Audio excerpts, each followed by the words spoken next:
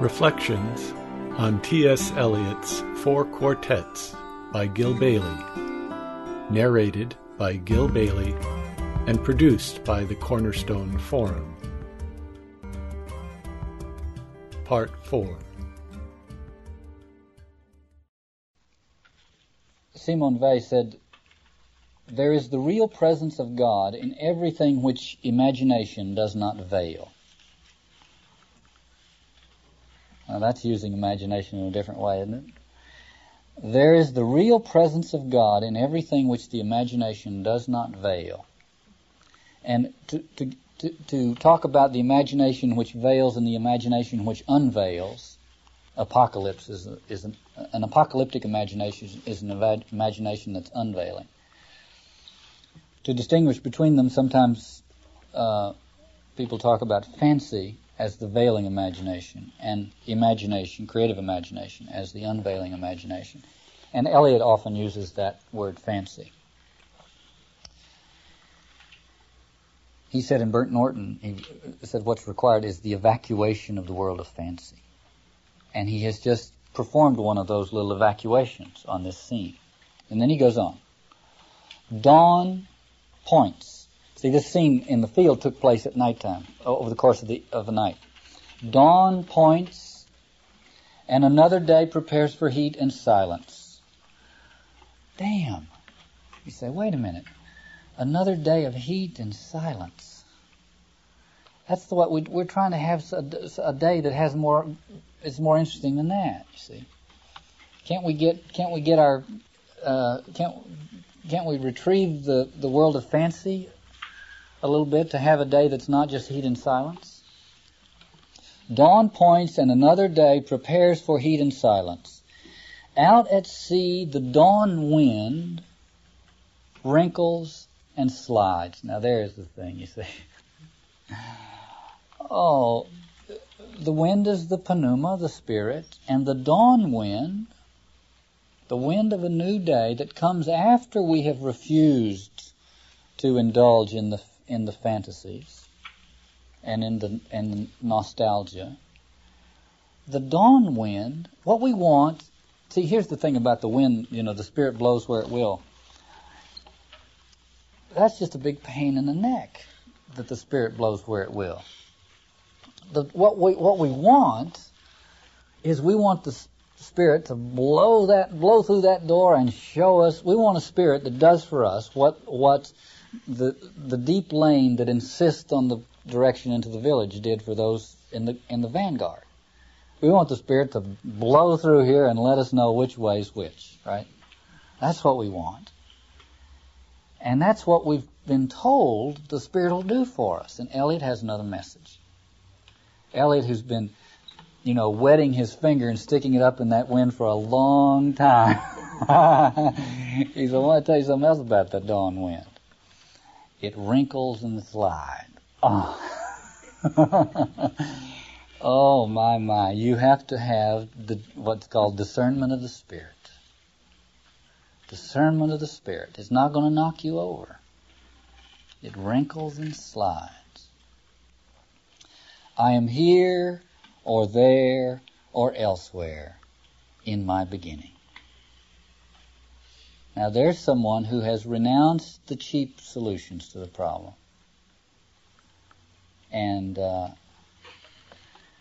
is not willing to return to the weak pipes and the bonfires, nor is he willing to take the insistent deep lane into the village with the hypnosis and electricity. I want to comment on the word dawn points because I think it is another reference to Milton's ode on the morning of Christ's nativity. You see, the incarnation continues to be at the heart of these poems, and that Milton's poem would have been important for Eliot because it is a poem about the incarnation. I quoted the stanza in that poem earlier, in which he refers to the axle tree of the sun being replaced by the incarnation. The very next stanza, Milton writes this: "The shepherds on the lawn, or ere the point of dawn, sat simply chatting in a rustic row." Now this is interesting because we just had a little rustic scene. So he says, the shepherds, right before they got news of the incarnation, were sitting in a little rustic scene, like that. "The shepherds on the lawn, or ere the point of dawn, sat simply chatting in a rustic row. Full little thought they than in Miltonic English means then.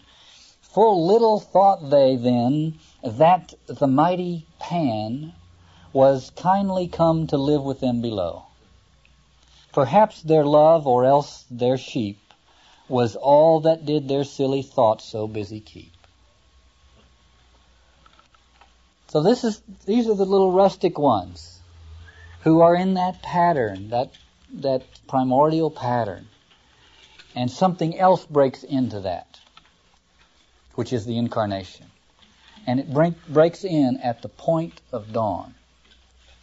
And so Eliot says, dawn points. Eliot made reference earlier to the light falls across the open field, a sense of it being twilight, and then he goes through the night.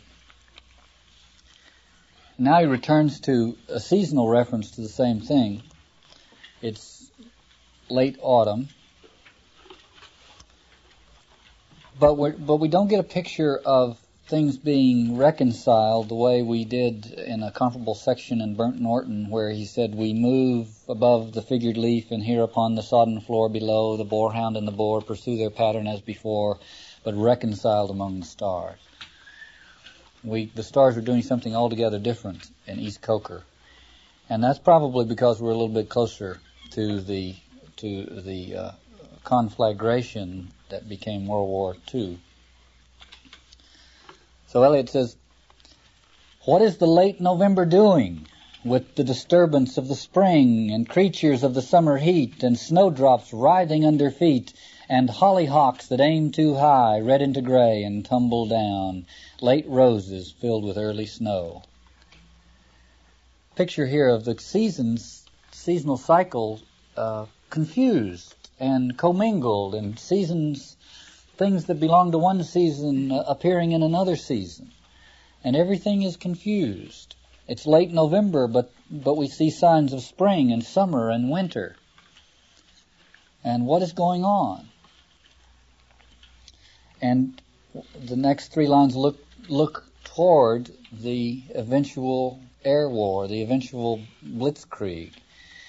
"Thunder rolled by the rolling stars simulates triumphal cars, deployed in constellated wars.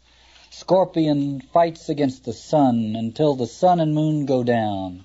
Comets weep and Leonids fly, hunt the heavens and the plains." Scorpio is the sign for late October through late November, and it's fights against the sun in that winter is coming on, cold weather is coming on. But now sun and moon are going down. Comets weep, Leonids fly. Leonid is a 2-day meteor shower around the middle or just after the middle of November. And they appear to be coming from the constellation Leo. So these signs and portents of something terrible happening. Comets weep and Leonids fly, hunt the heavens and the plains, whirled in a vortex that shall bring the world to that destructive fire which burns before the ice cap rains. Now, boy, there is 3 lines for you. Whirled in a vortex that shall bring the world to that destructive fire which burns before the ice cap rains. Now, one of the things that we think from time to time has exempted itself from entropy and mortality is history.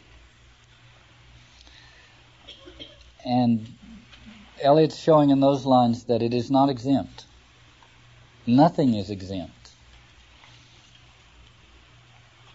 Eliot had entered a period of great depression in the not so much psychological depression as a depression over the condition of Western civilization in 1938 and 39, and had come to think that maybe there's nothing at the heart of Western civilization other than commerce. A sense of surrender, a prayer for grace. Lord, I am not worthy, but speak the word only. It's that's what Eliot's trying to lead his readers to. A sense that we really are in need of redemption. But what we do generally is that we just try a little harder. And so he puts these two lines in here which I think are fascinating. Hollyhocks that aim too high, red into gray and tumble down. It's that time of year when the long stalks of the hollyhock fall with their blossoms still on them. But Eliot has turned that image into an analysis of what we try to do in these periods of confusion and how pathetic it really is. And so I think what Eliot wants to do is cut off our avenues of escape, cut off our retreat into some small and eventually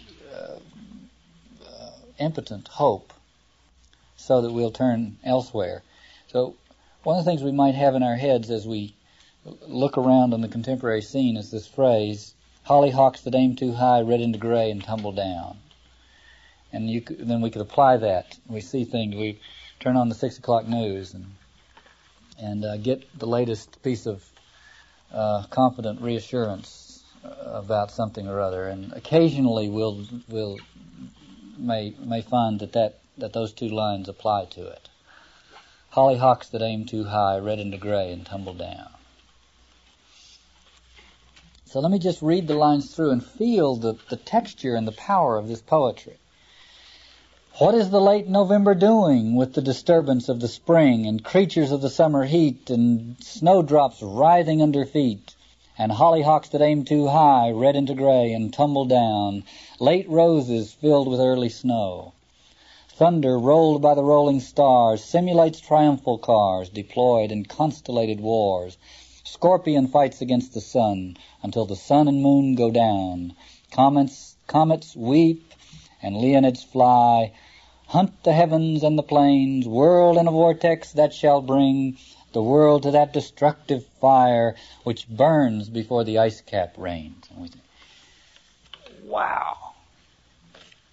And the next line is, that was a way of putting it. Not very satisfactory.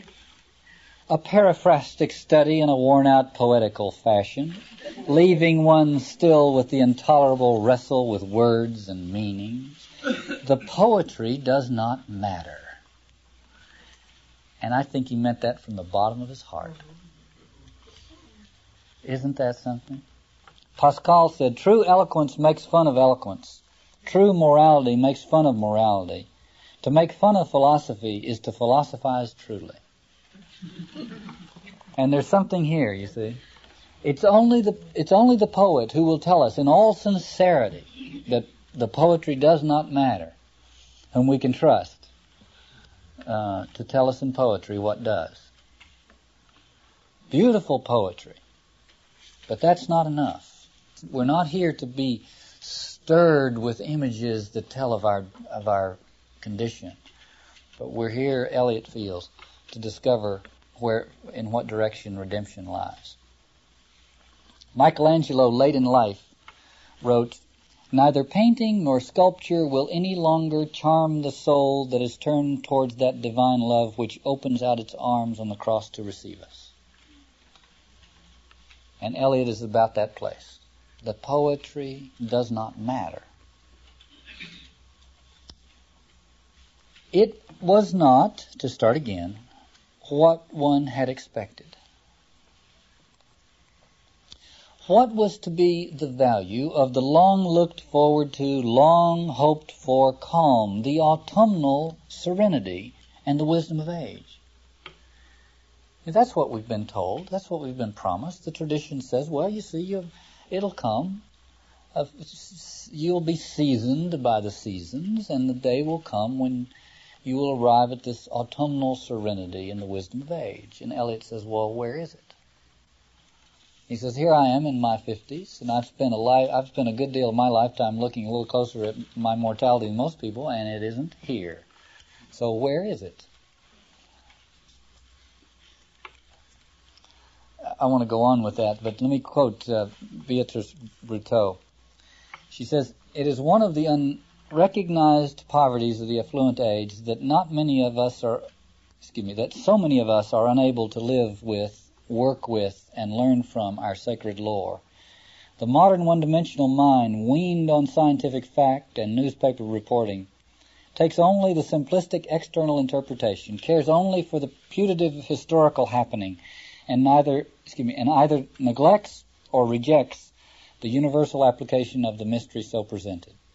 This shallow-mindedness prevents the great tradition from fulfilling its sacred function, that of gradually and developmentally unfolding to us the secrets of who and what we really are. Well, there's part of that going on here. Eliot is questioning the whole wisdom operation of culture. Had they deceived us or deceived themselves, the quiet, voiced elders bequeathing us merely a receipt for deceit?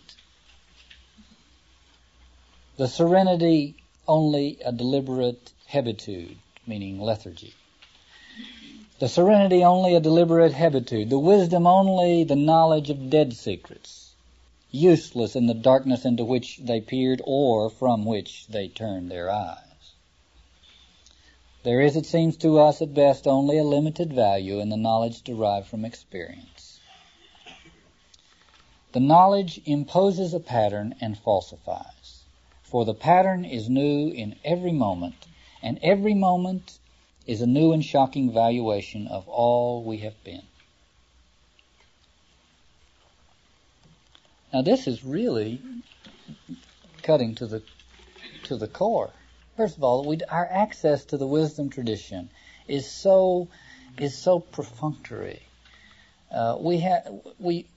It gets passed on by the Poloniuses of the world. You see, it gets passed on aphoristically, proverbially, and here it is. And we're told, well, there's autumnal serenity, and sooner or later you come to this place and all that. And Eliot says it's not so.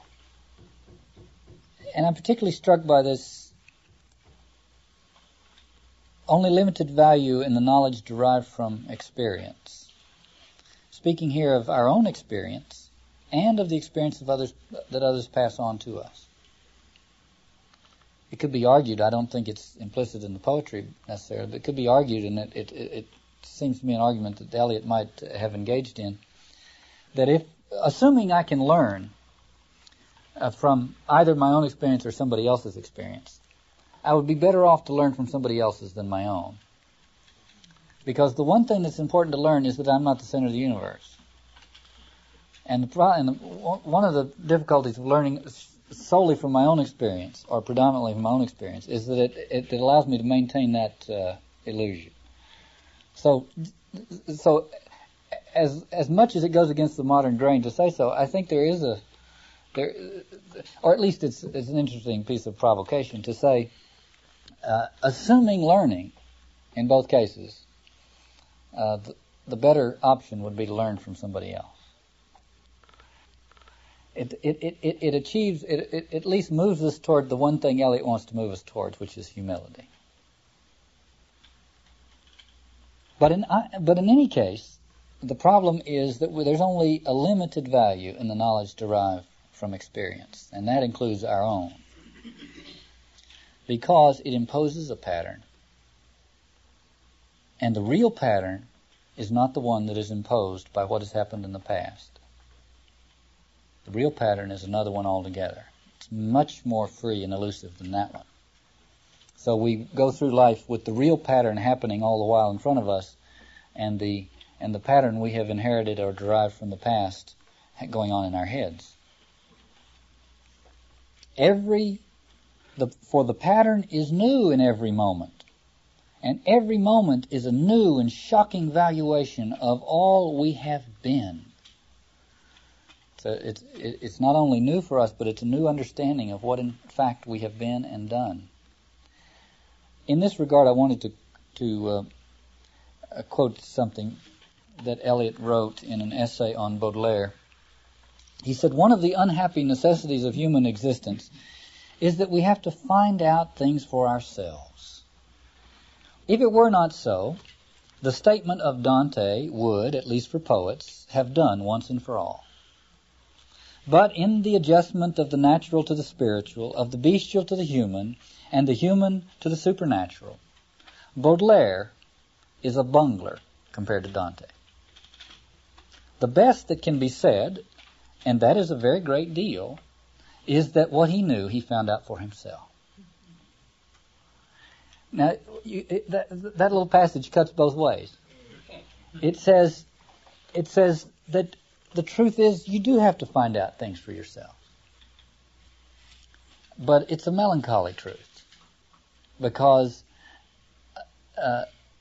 what Baudelaire found out, he's a value to us because of what he knew he found out for himself. But he's not as much value to us as Dante is, because what he knew was much smaller than what Dante knew. Dante had access to a tradition, or we might say in Dante's time it was possible for the tradition to become an accessible experience, much more so than in our time. So this melancholy fact of having to find out for ourselves, Eliot's damning with faint praise. The more we move into the modern world, the more our great accomplishments have to do with having found out for ourselves. Okay, one more passage in this. "We are only undeceived of that which deceiving could no longer harm. In the middle," now of course he's making reference here to the beginning of Dante's Divine Comedy. "In the middle of our life's journey, I found myself lost in a dark wood." That's the way the Divine Comedy begins. But Eliot updates that. "In the middle, not only in the middle of the way, but all the way, in a dark wood, in a bramble, on the edge of a grimpen, where there is no secure foothold, and menaced by monsters, fancy lights, risking enchantment."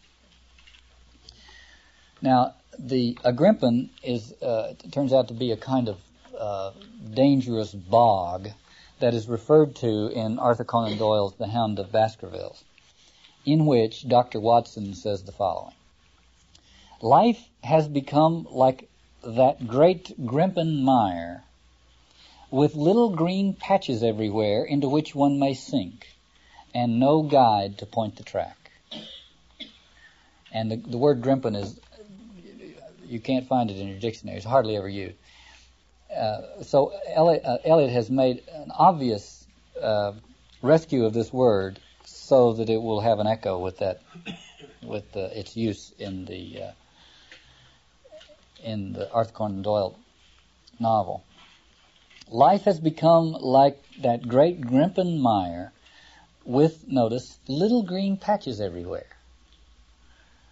Little pieces of reassurance might convince us that it's not the Grimpen mire after all, "into which one may sink with no guide to point the track."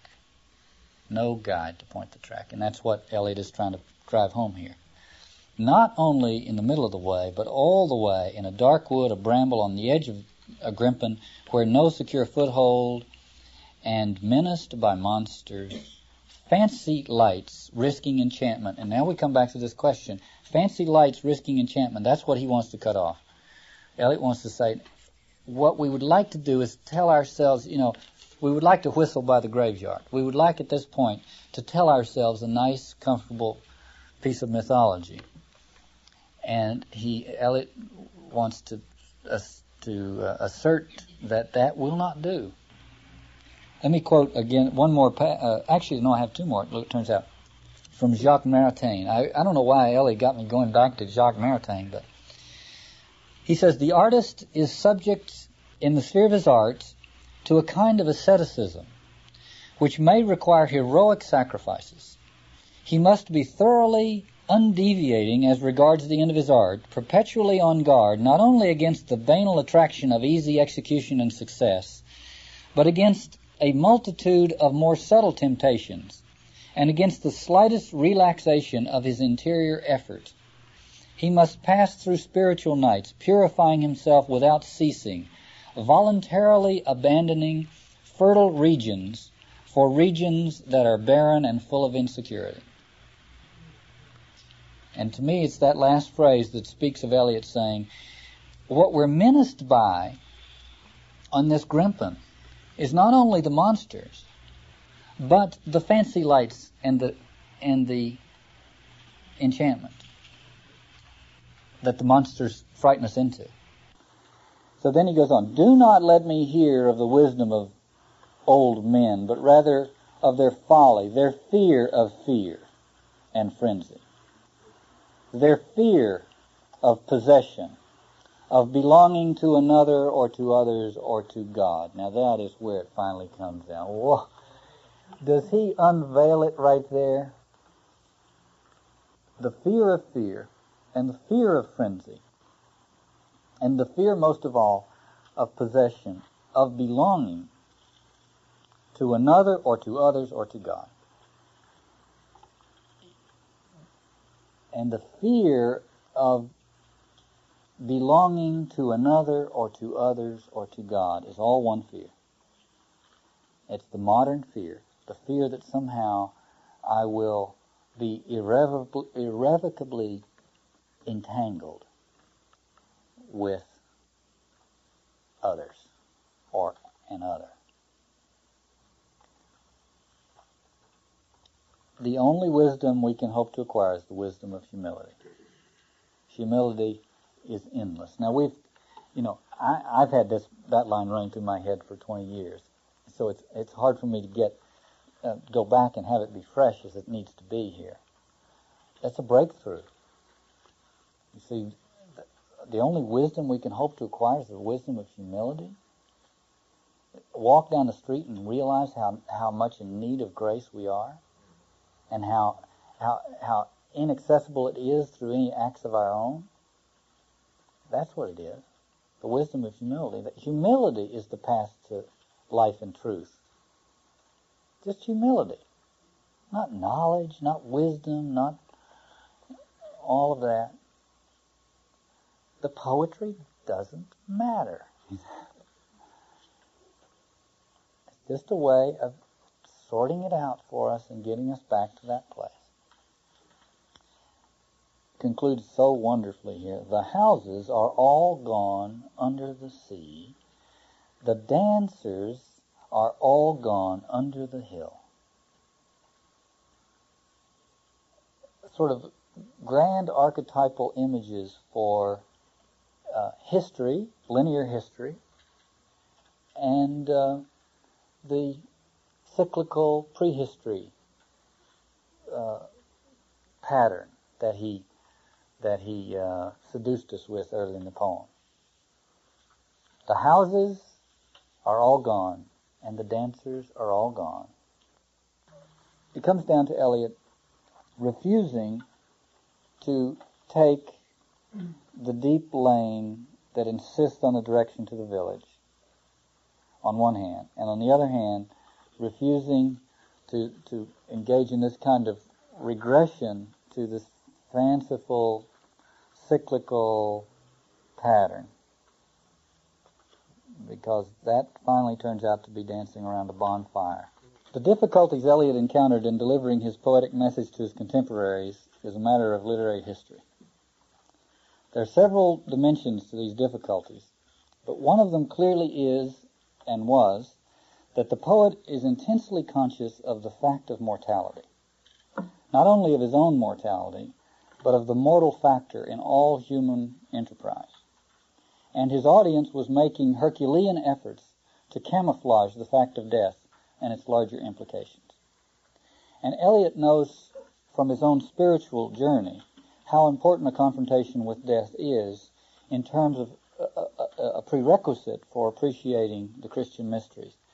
His transitional poem in that respect is called Ash Wednesday, the day on which we are told is from dust you come and to dust you shall return. As long as these strategies for avoiding mortality and its larger consequences are working, or to the degree that they are working, Eliot was deprived of a serious audience. The overcoming of these strategies, or the outflanking of them, is a prerequisite both for the understanding of Eliot's later poetry and for the mature religious life. Eliot had a task before him somewhat similar to the task that Ernest Becker took on as his task in one of his books, his last one, entitled The Denial of Death.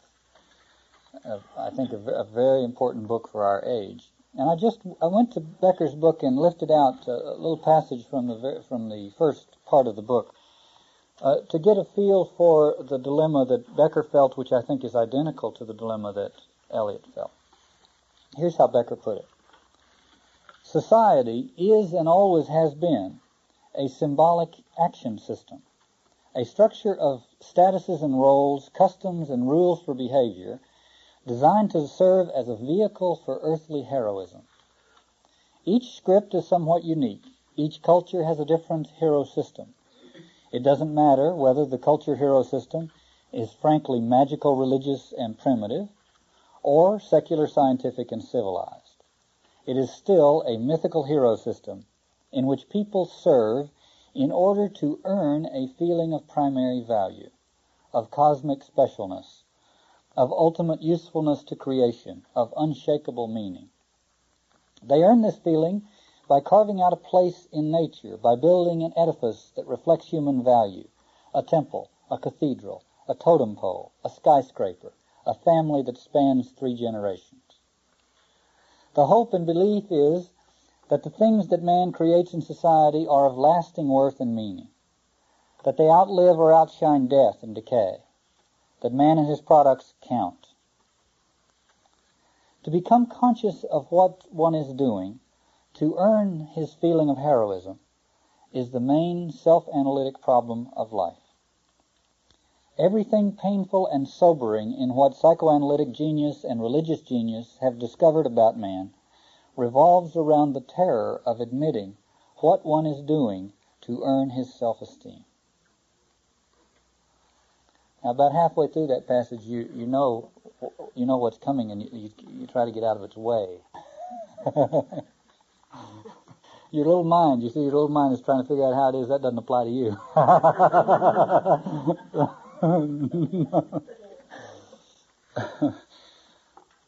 Eliot felt it necessary to, because he himself had experienced it, to help administer the ontological shock of mortality to those who were trying to receive his poetic message.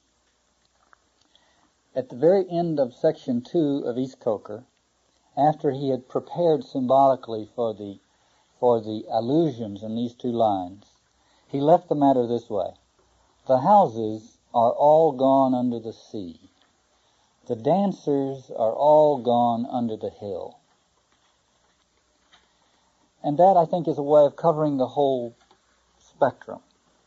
It all is subject to entropy. And if we were to splice the Becker piece that I just shared with Eliot, we could see echoes. Becker says that these cultural structural hero systems, which help immunize us against the fact of our mortality, can either be secular, scientific, or civilized, or magical, religious, or primitive. In The Houses Are All Gone Under the Sea, we can see a reference to the historical or the secular, scientific, civilized enterprises. And in the dancers are all gone into the hill, we can see a reference, we choose to see it this way, to magical, religious, and primitive social arrangements. But in either case, they all are subject to this entropy which each is trying to camouflage. Neither the tradition of which Eliot is the spokesman in these poems, nor Eliot himself, nor in my estimation Ernest Becker, wants to leave us on the threshold of nihilism to which the ontological shock has been known to lead people. Eliot and the tradition especially want to do something else with this ontological shock. And what they want to do is summed up. I'm going to quote a fair amount from Sebastian Moore today, and I'll begin with this one. What they do is summed up in a very brief passage from Moore, and it goes this way. This is in the context of Moore's treatment of the resurrection, the crucifixion resurrection. And he says, "So, it looks as though dying you destroyed our death. Dying you destroyed our death is the first part of an acclamation in the Mass that occurs right after the consecration, Eucharistic consecration. Dying you destroyed our death, rising you restored our life." So, Sebastian Moore says, "So, it looks as though dying you destroyed our death misses it. He did not destroy our death. He restored it. He made it work." Before we go on, you see, it works if it provides the ontological shock. We've talked about this here before in playful terms. You know, nobody but God would have come up with death. See? It's the very thing that is capable, under the right circumstances, of making us fully conscious and teaching us how to love. So death has to somehow work, and culture is designed to keep it from working. So he's back to Sebastian Moore. "So it looks as though dying you destroyed our death misses it. He did not destroy our death. He restored it. He made it work. He took it out of the bushes along the way, stuck it right up in front of us, and took us through it." That's what the tradition wants to do. Because it is in the face of our mortality that we cower. So he begins this third section with the lines, "Oh, dark, dark, dark, they all go into the dark, the vacant interstellar spaces."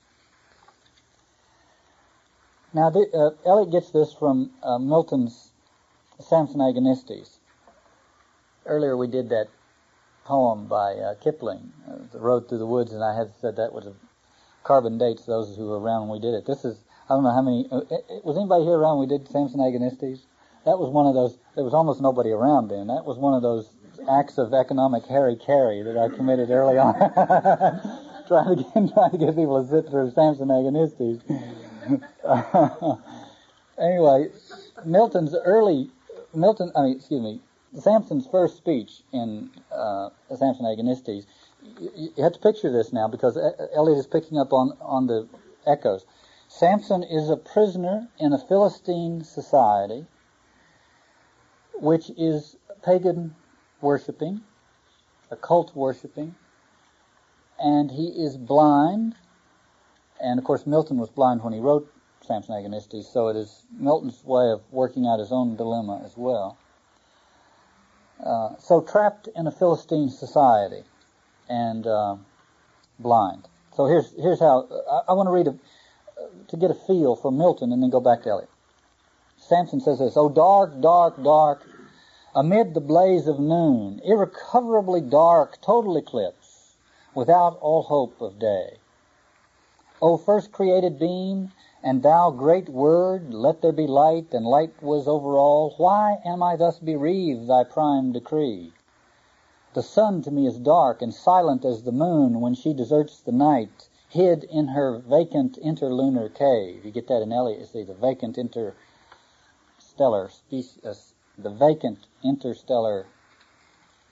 spaces. the theme here in Milton is to be in the darkness when everybody else in the surrounding pagan culture is experiencing the blaze of noon. Oh, dark, dark, dark, amid the blaze of noon. So there is in Eliot's Part 3 at the beginning a contrast between the darkness and what is the blaze of noon. Now, Milton knew, how do we say this? Milton knew that Samson knew that the truth is that the Philistines experiencing the blazing noon were themselves in the dark, and Samson was in the light. So, here's how Eliot's passage goes. Oh, dark, dark, dark, they all go into the dark. The vacant interstellar spaces, the vacant into the vacant.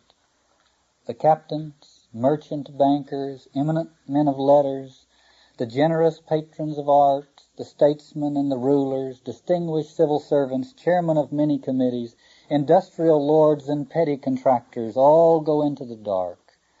And dark the sun and moon, and the Almanac Dagoda, and the Stock Exchange Gazette, the Directory of Directors, and cold the sense and lost the motive of action. Milton said the vacant interlunar cave, and Eliot says the vacant interstellar spaces. In echoing Milton, he, in a sense, is playing, I don't know why I keep thinking of this metaphor of the trump card. He's in a sense playing the trump card. One of the things, there's a little parody on, W.S. Merwin said, if you cease to believe, build a bigger temple. The parody of that is that if you, if who you are, or if your life, or somehow if what you're up to is beginning to be impinged upon by the fact of mortality, affiliate yourself with a larger organism, one that will somehow seem to outflank it, like as Becker says, a family lasting 3 generations, or a corporation, or a nation, or a civilization, or something that somehow gives you some sense that what you do, your contribution lives on, that kind of sense of thing. But when Eliot says the vacant interstellar spaces, he sort of takes care of that. Whatever it is that you're doing will probably not outlive the cooling of the sun. 5 billion years from now, the sun will cool, and whatever it is you were doing will go into the interstellar vacancy. So he makes this list of the blaze of noon. This is to say, these are the prominent ones. It applies to us all, as he's about to remind us. But it's those who stand most gloriously in the blaze of noon that he starts with. The captains and merchant bankers and eminent men of letters, etc., etc. The Almanac Dagoda is a genealogy of European royal families. The Stock Exchange Gazette is what it sounds like it is, and the Directory of Directors was a listing of the English boards of directors of major corporate enterprises in England. So those are predictable references. But then he says, and cold the sense and lost the motive of action, which is the little piece of revelation in this, because when most of the time we look at captains, merchant bankers, eminent men of letters, patrons of the arts, statesmen, rulers, etc., etc., what we see is people who are indeed attuned with their senses to the world they're living in, and people who preeminently have a sense of direction and a motive and a journey that they're on, a purpose that they're devoted to, and so on. But the poet as prophet is summing up the situation, which is, and cold the sense, and lost the motive of action. We must not mistake kinetic energy for direction, and apparent brilliance for something really radiating. And then he says, and we all go with them into the silent funeral, nobody's funeral, for there's no one to bury. Well, in these two lines I just quoted, I saw them one way, and then suddenly I saw them another way, and they don't appear to be compatible, and I think maybe they're both true. I don't know. I'll share them with you. It's a silent funeral, nobody's funeral, for there is no one to bury. I think this, perhaps taking it socially, what he's saying is that all of those bold assertions of identity have resulted in faceless non-entity. When all is said and done, there is not sufficient real, genuine personality there to measure up to what personality ought to be. You know, the old story, the story of selling one's soul to the devil, is almost always a barter in which what we get is the semblance of selfhood, and what we barter away is the soul of the self. So there's nobody's funeral, for there is no one to bury. That's finally what it comes down to. All of the effort to become unique, to become an individual, finally turns us into indistinguishable entities. And the other way of seeing it is a more personal one, which is that try as I may, my funeral and my grave will very shortly be nobody's. Or as Eliot puts it later on, old stones that cannot be deciphered.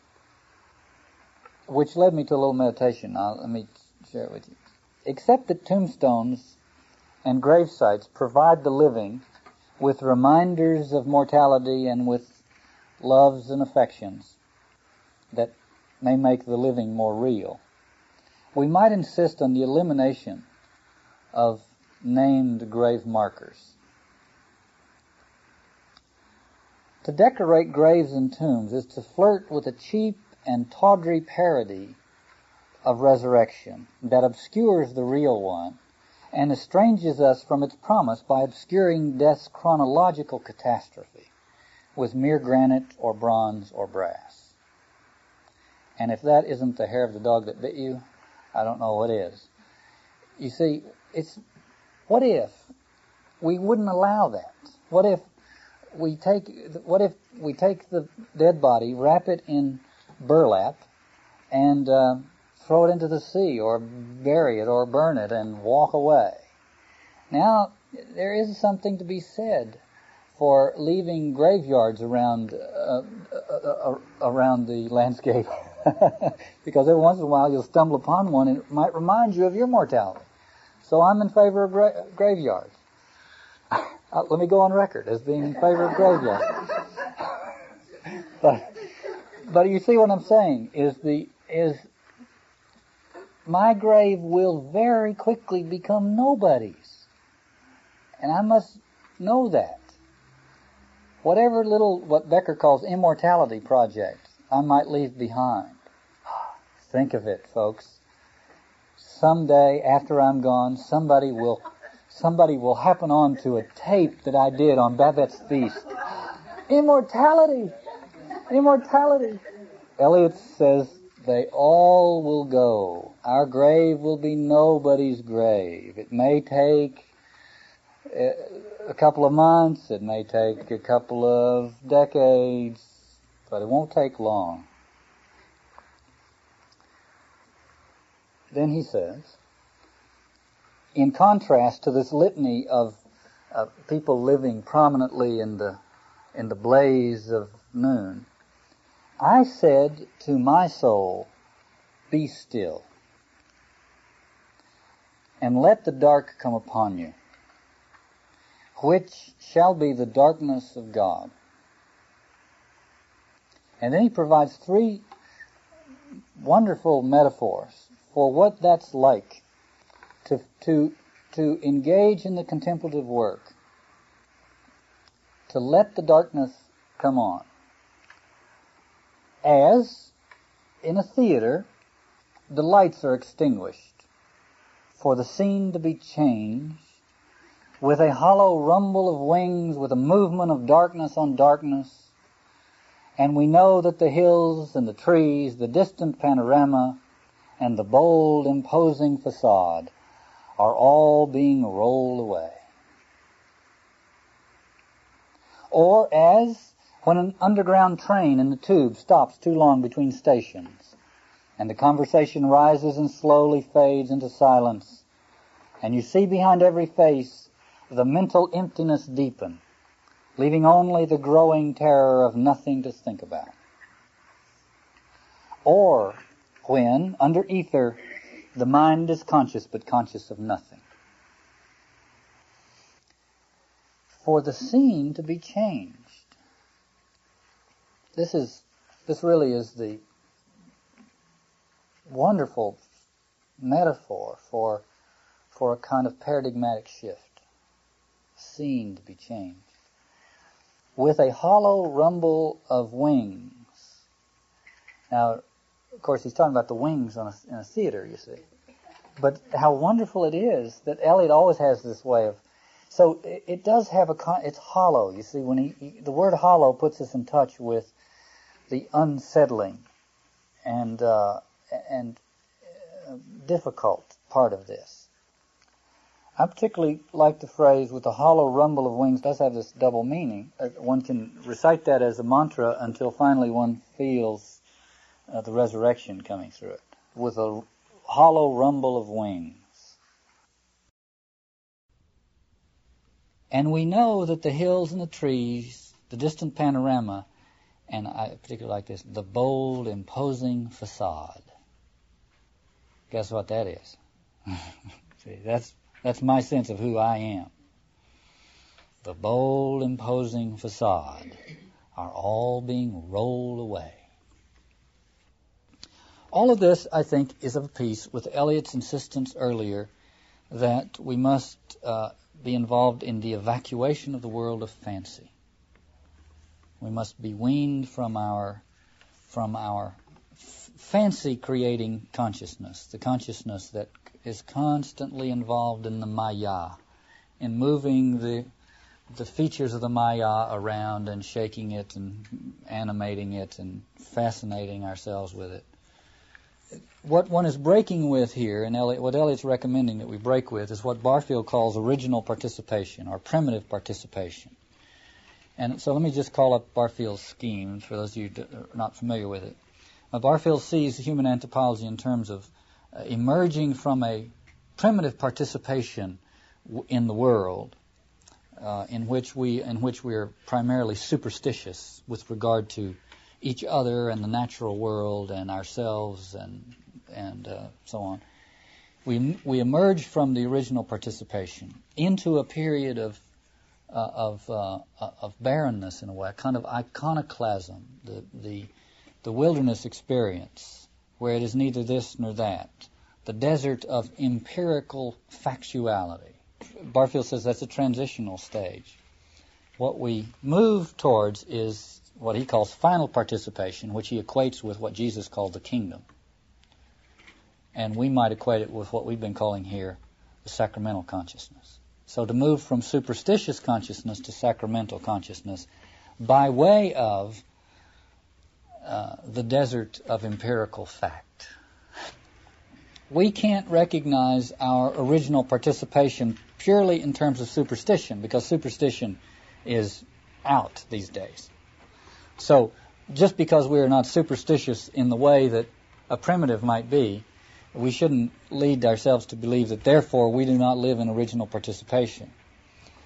I think the best way for us to appraise our situation vis-a-vis original participation is to say that we live in original participation when and to the degree that we derive our identities from the social order. Such identities, as Eliot's trying to point out in the poem, are too fear-ridden and too time-ridden to perceive the world sacramentally. So back to Eliot. I said to my soul, be still, and wait, without hope, for hope would be hope for the wrong thing. Wait without love, for love would be love for the wrong thing.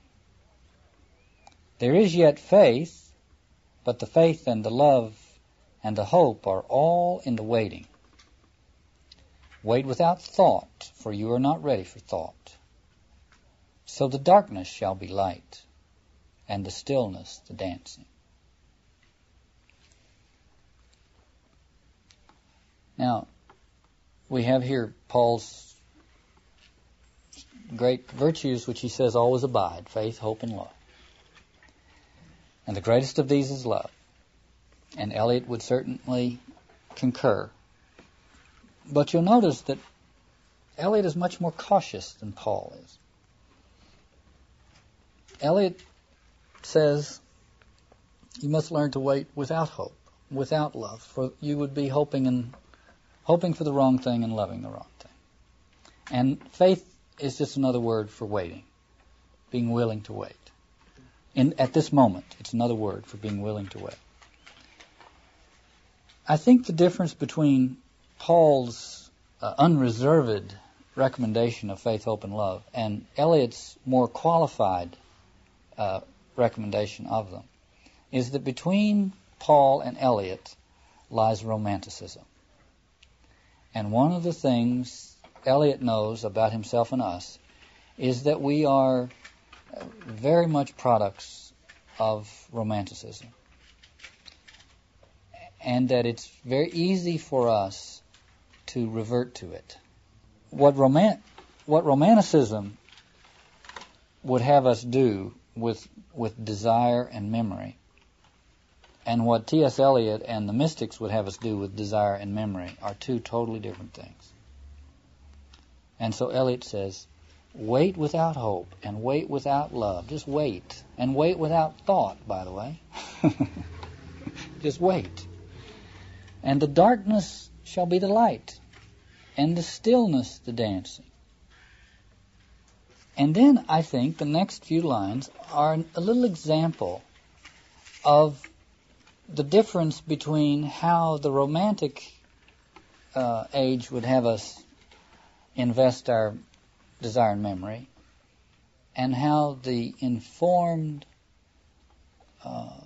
Christian mystic would have us invest our desire and memory.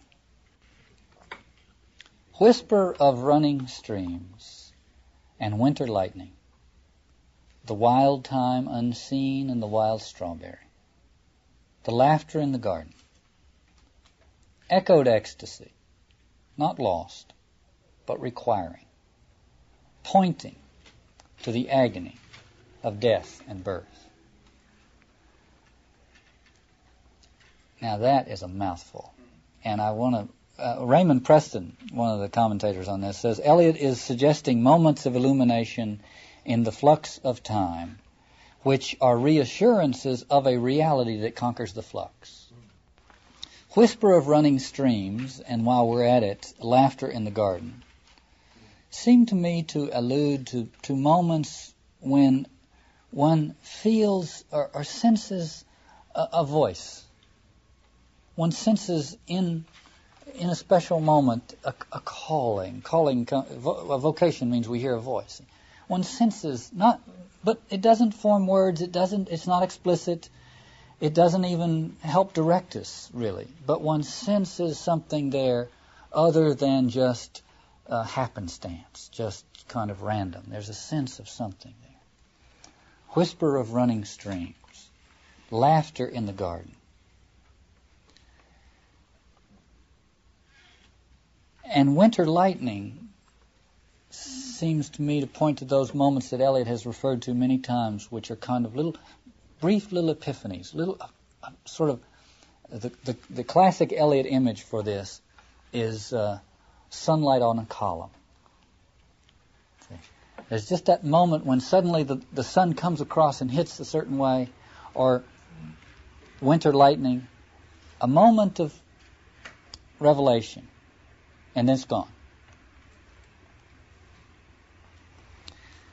I want to spend a little time doing a midrash on wild thyme unseen and the wild strawberry.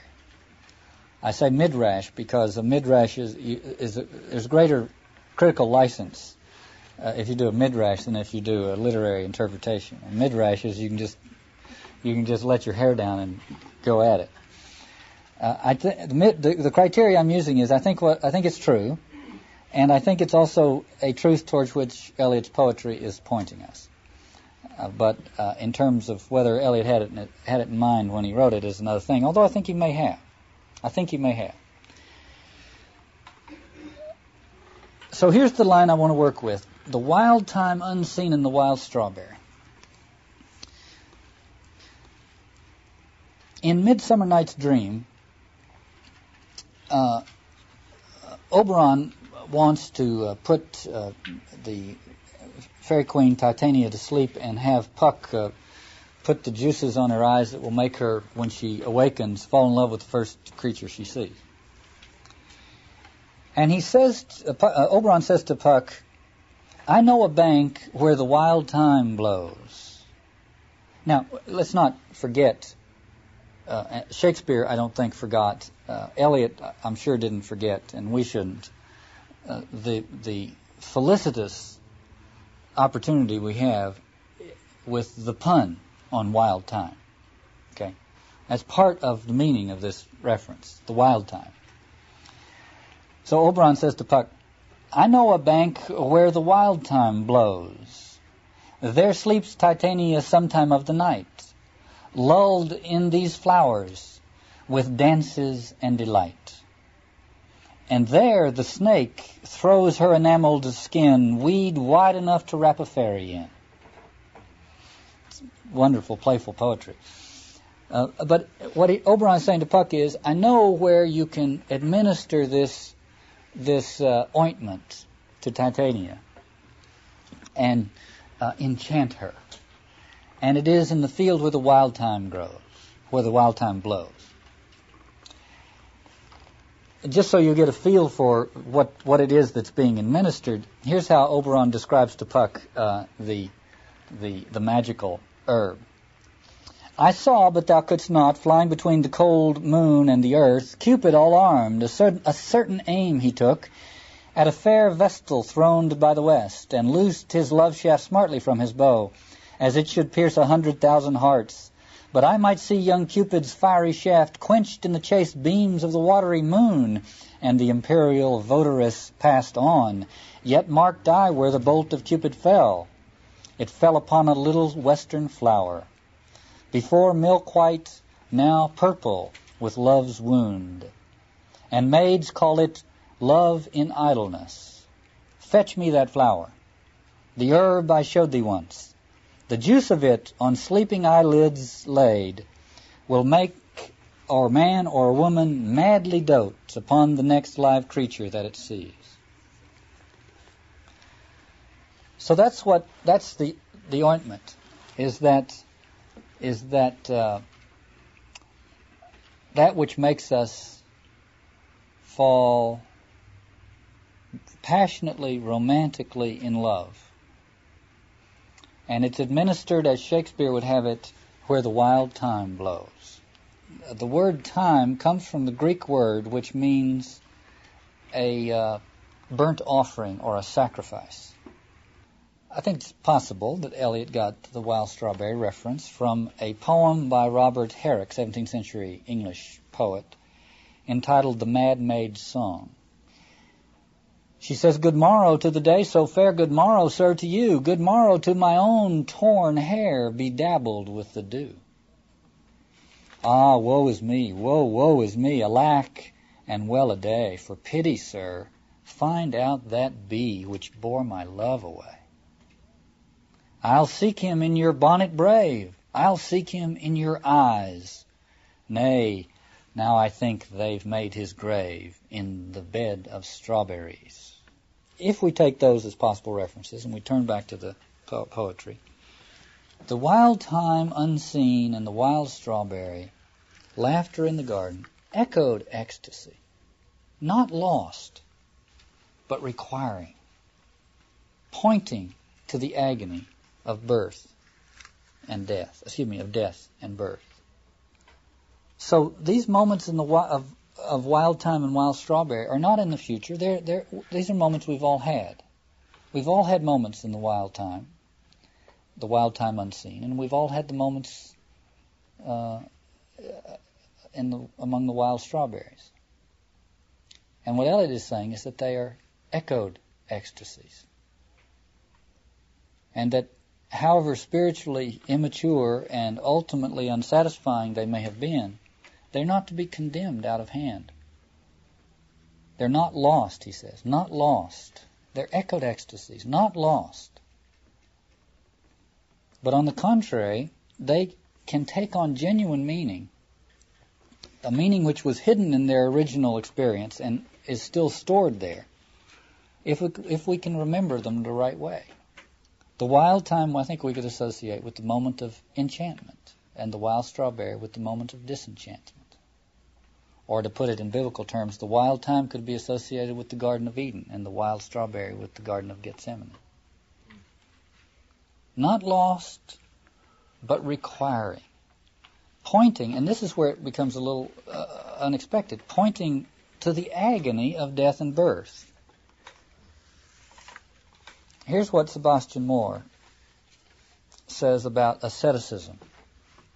The conventional view of asceticism is that it means denying ourselves what we want.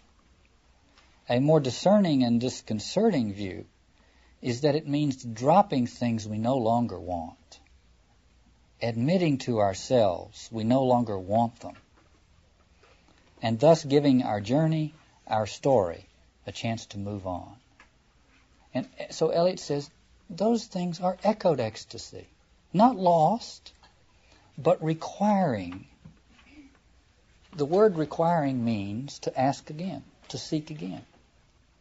Those moments are requiring because we should not forget them. We should go back and say, what did I really want?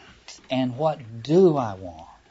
The poem says, pointing to the agony of death and birth. Now that seems strange. Why is that?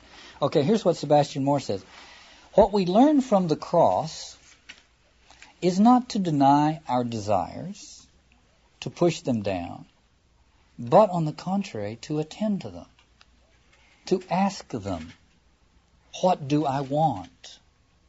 And hence, to begin to learn the difference between the compulsive, unfree, addictive movements that go by the name of desire and give desire a bad name, and the élan vital in us of which these compulsive movements are the arrest, the dead ending.